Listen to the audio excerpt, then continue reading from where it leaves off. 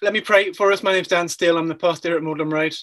Let me pray as we look at these verses together. Let's pray now. Father, we do thank and praise you for the technology that means that we can, in some senses, gather through these peculiar times. We pray that as we think about these verses, we pray that you would speak to us clearly. Might we see more of what the Lord Jesus is like, and indeed more of what it means to follow him. In his name we pray. Amen. We are rounding the proverbial bend when it comes to this series in Mark's Gospel. We've been going for nearly 18 months with a big gap in the middle. But as we begin to come to the very last few verses, I want us to see that these verses that Alex has just read for us are grounded in the reality of real life, in the reality of day-to-day discipleship. And I think that's because Mark wants us to see that we're not just looking at the cross and it's an idea out there somewhere, it's a box that we tick. These are not just nice thoughts, nice ideas, or indeed unpleasant thoughts, unpleasant ideas. They're not even just historical facts, although I think they are, and we'll see that in a bit as well. But he wants these things to shape us. He wants them to shape what we care about, how we live, who we are even. And so we'll see alongside the historicity of these verses, we'll see them, in a sense, beginning to outwork in daily life. Before we get there, though, let me just give us a reminder of where we were last time. And maybe you weren't around or not been able to listen in. But that matters because this time he picks up some of those ideas from last time and he develops them for us. Last time, if you were here or perhaps if you were in a home group, we thought, do you remember about the breadth of humanity at the cross?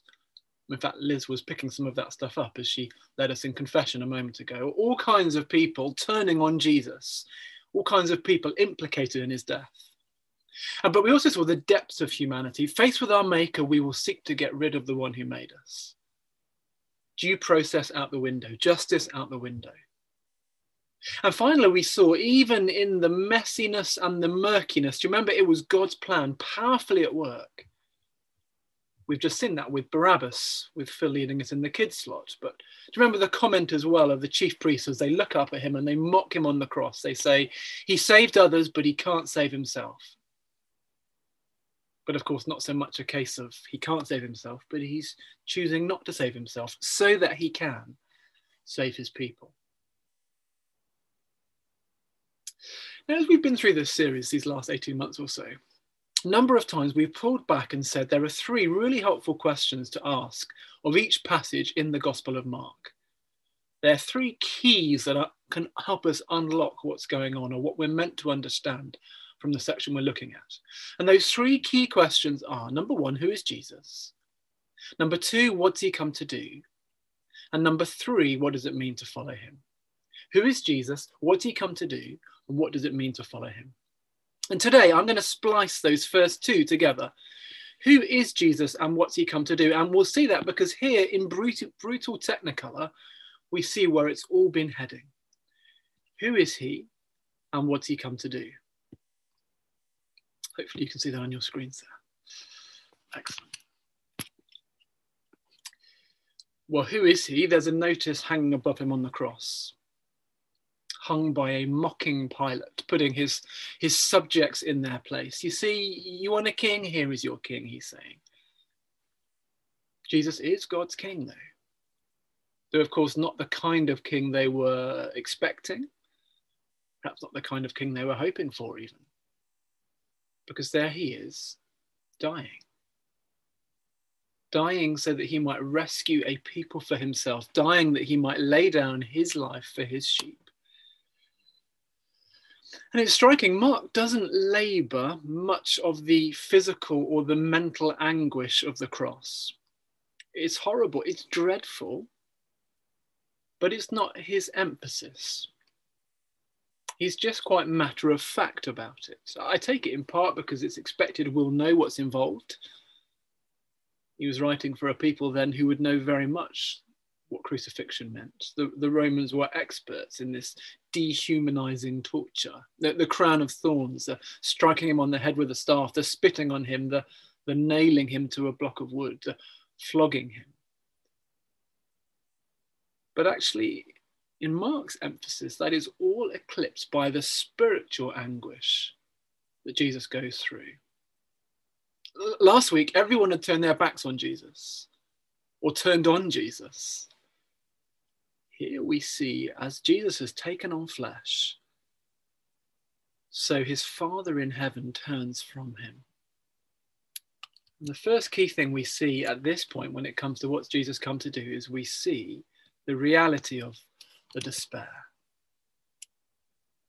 He cries out, my God, why have you forsaken me?" And today we're not going to get to the very depths of why Jesus says what he says here, but do you remember it's from the start of Psalm 22? Actually, we've looked at that psalm a number of times in recent years. You can go back on the website and find the sermons if you'd like.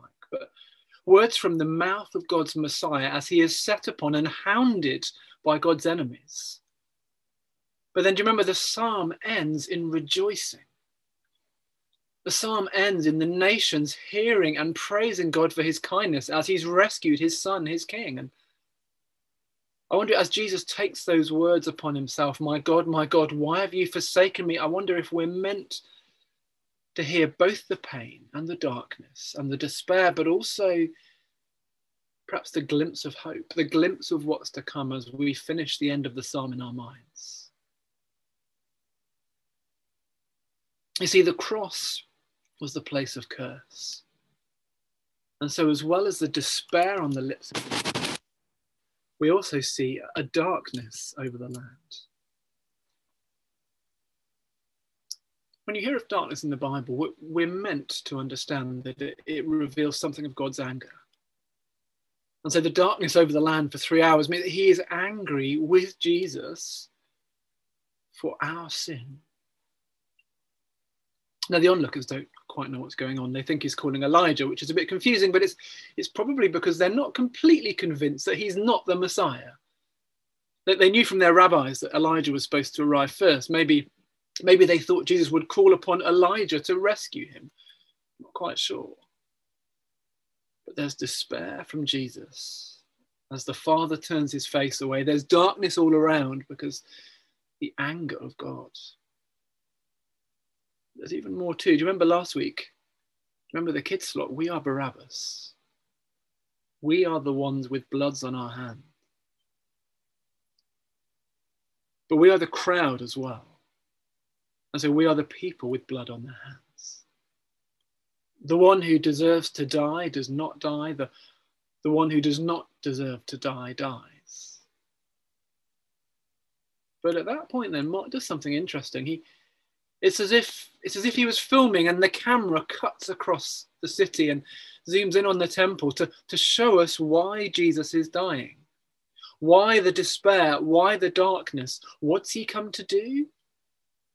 Well, have a look down. It's there, a simple line in verse 38. The curtain of the temple was torn in two from top to bottom.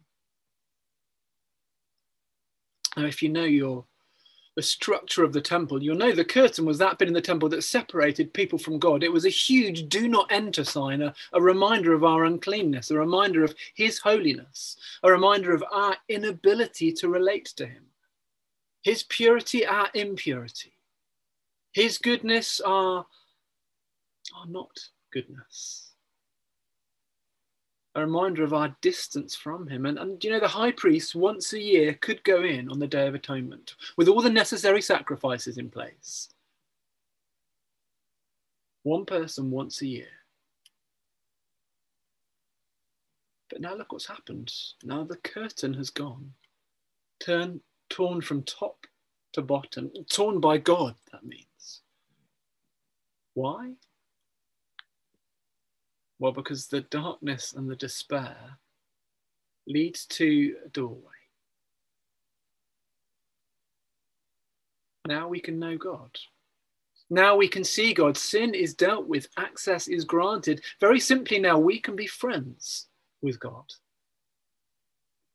That barrier has gone. Because God's anger against his people's sin has gone because it's gone on his son.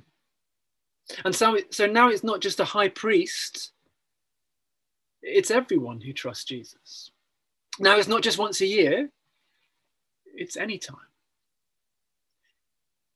Now it's without a sacrifice needed, because Jesus is our sacrifice and his sacrifice is enough.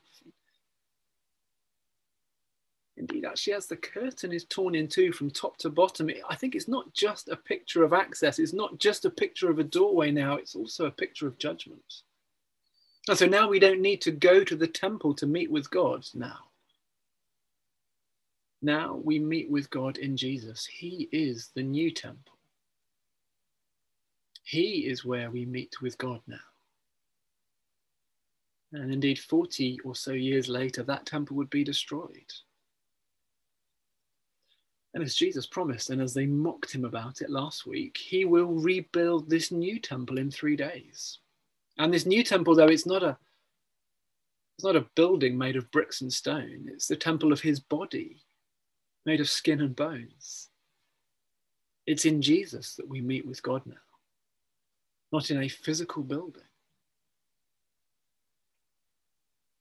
Friends, I want to say, if you've not quite got that idea before, that truth, you've not trusted Jesus and enjoyed that new access we have today, today would be a great day to do that. He has made a way for us to know him.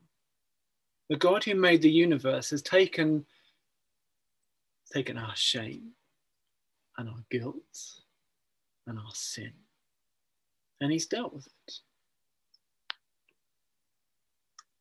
That thing, whatever it is for you, that thing that you so regret or you are so ashamed of, that thing that you are carrying with you, or you would just die if that truth got out there somehow, he's done away with it now. It's gone. Jesus has died for it. And so now you can know him. No sin too big, no sin too many. He takes our guilt away and he takes our shame away. And that is really what Easter is about. Indeed, that is really at the heart of the Christian faith. That's why we sing so much about the cross. That's why Easter is such an important time for Christian believers all around the world. Because the temple curtain is torn in two. Because now we have a doorway that we might know the God who made us. It's interesting, though, isn't it? Look at the response of the centurion, verse 39. Have a look down. And when the centurion who stood there in front of Jesus saw how he died, he said, "Surely this man was the Son of God."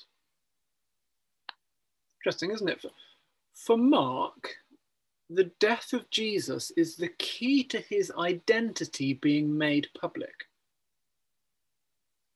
You might remember right through the gospel, Jesus shut up various demons and evil spirits who knew who he was, crying out about him. But now it's out in the open for all to see, for all to hear. From the lips of this Gentile soldier even. The religious so-called insiders, they execute him. The oppressive outsider soldiers identify him. The ones who should have known it, missed it. The ones who shouldn't, they get it. Once again, the topsy-turvy kingdom of God. And the answer for us, who is Jesus? Who is he? He's the Son of God. And the centurion sees it. And he tells us.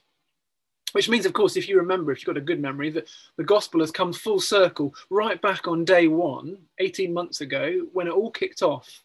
Mark began his little account of Jesus, this theological biography, and he said, the beginning of the good news about Jesus the Messiah, the Son of God, 1 verse 1. And before the centurion, just a handful of people had been in on this identity. They knew that Jesus was God's Son. And so do you see, maybe what Mark wants us to see is this curtain not only stops physical access to the Holy of Holies in the temple, but in a way, maybe this curtain hides and separates God from humanity. But now the temple curtain is torn. which means as Jesus dies, we discover he is the one who enables God himself to be seen by everyone, by all of humanity. The invisible, perhaps particularly at and after the cross, becomes visible. Who is he? What's he come to do? He's God's king, he's God's son, and he's come to die. He's come to take the Father's anger upon himself and to make a way known that he might be revealed to all.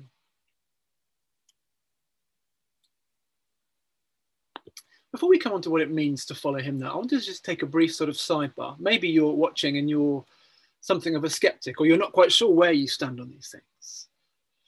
Friends, Mark wants us to be clear that what he writes is real.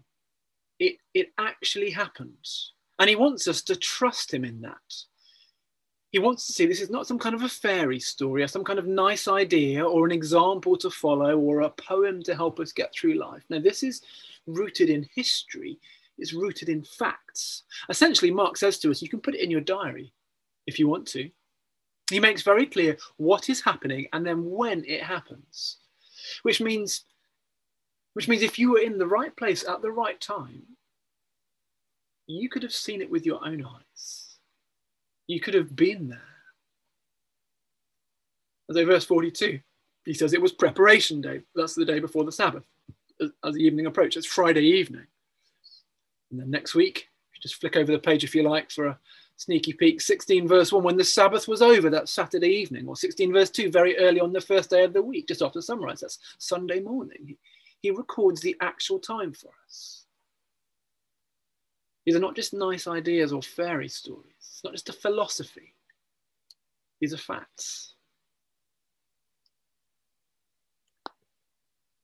The other part of this sidebar for the skeptical, the not quite sure, as Mark tries to help us to trust him, is just some of the little details. As we look at what it means to follow him, you will notice some of those details that he outlines for us. So what does it mean to follow him?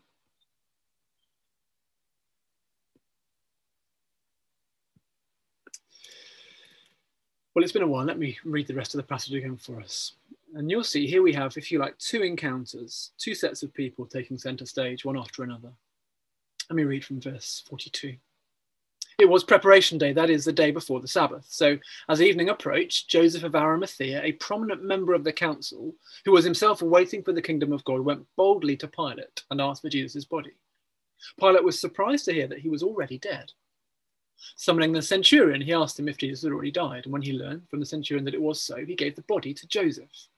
So Joseph bought some linen cloth, took down the body, wrapped it in the linen, and placed it in a tomb cut out of rock. And he rolled a stone against the entrance of the tomb. Mary Magdalene, and Mary, the mother of Joseph, saw where he was laid.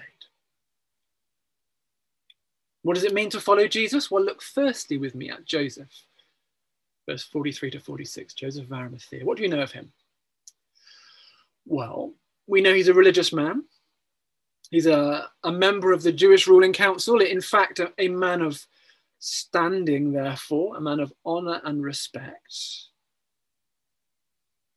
And it's likely that having his own tomb there, he lived nearby to Jerusalem and he was rich.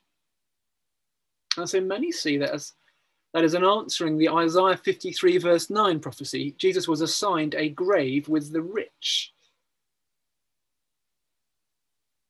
It's striking though, isn't it? At the end of the gospel, where there's been so much conflict with the kind of religious establishment, Joseph is not necessarily the kind of guy we would expect.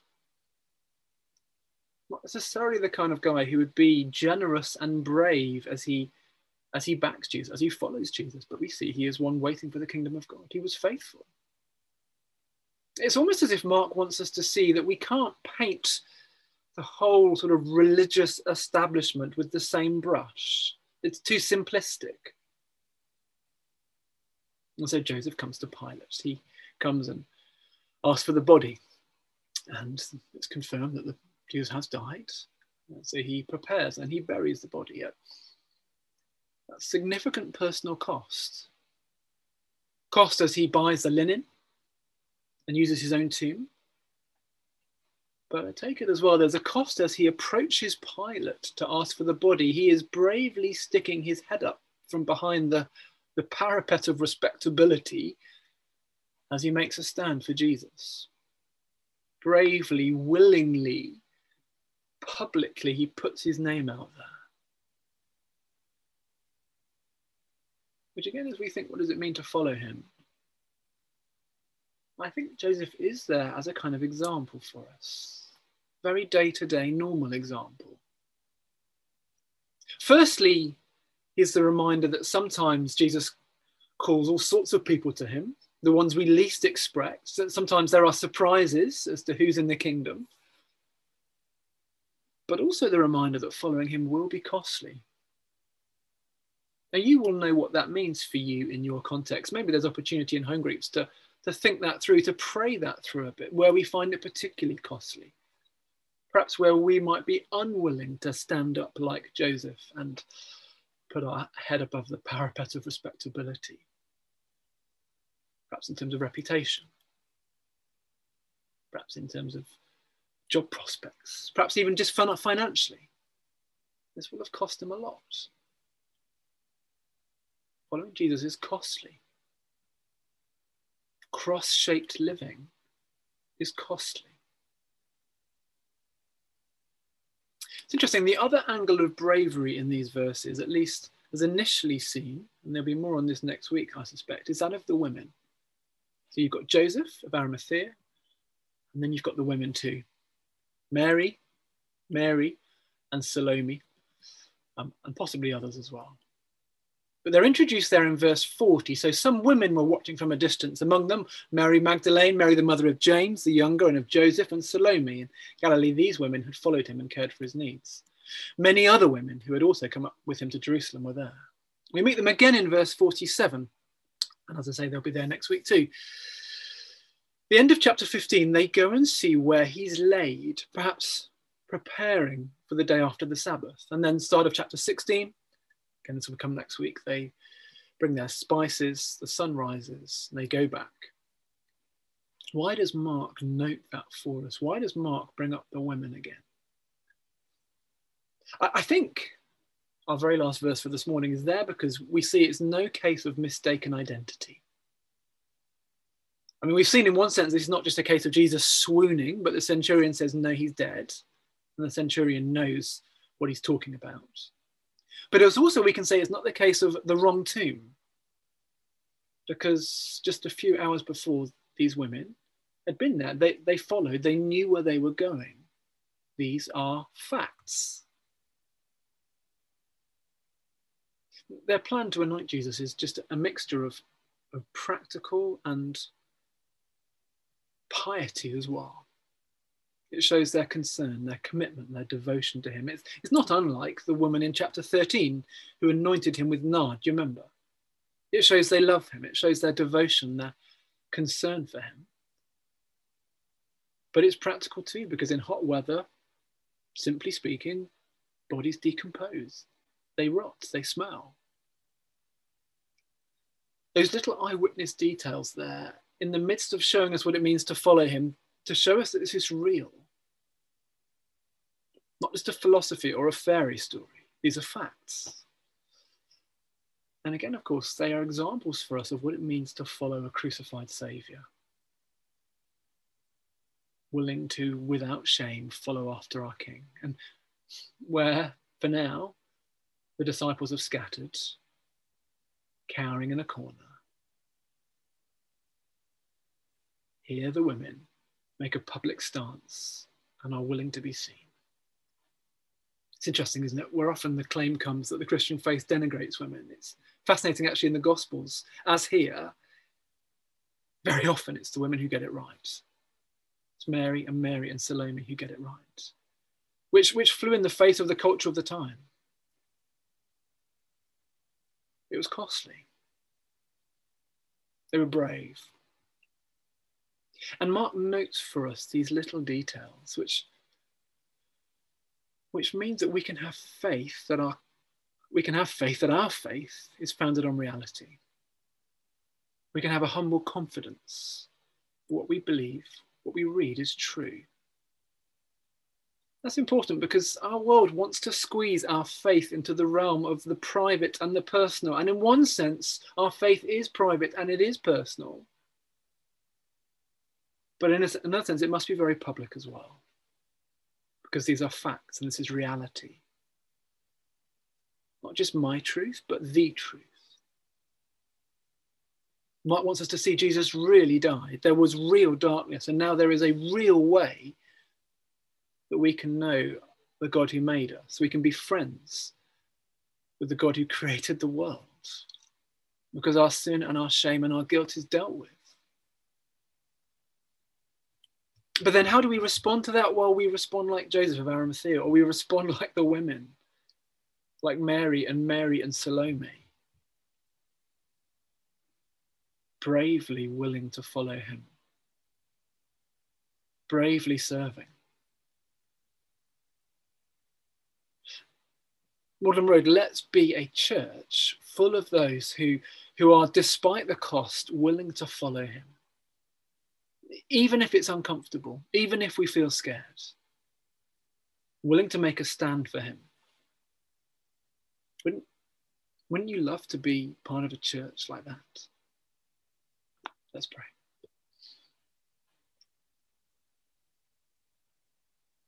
Father in heaven, we thank you for what these verses show us of who Jesus is and what he came to do. Thank you that here we see he is the Son of God. He is your King. And he came to die for his people, to make a way that we might know you. Thank you too for what it shows us of what it means to follow him. And we pray that we might be like Joseph of Arimathea. We might be like Mary and Salome, willing to follow you even when it's uncomfortable, even when it costs us. Thank you that by your Spirit you empower us to do that. Help us to do that this week and beyond as we look ahead to Easter. In Jesus' name we pray. Amen.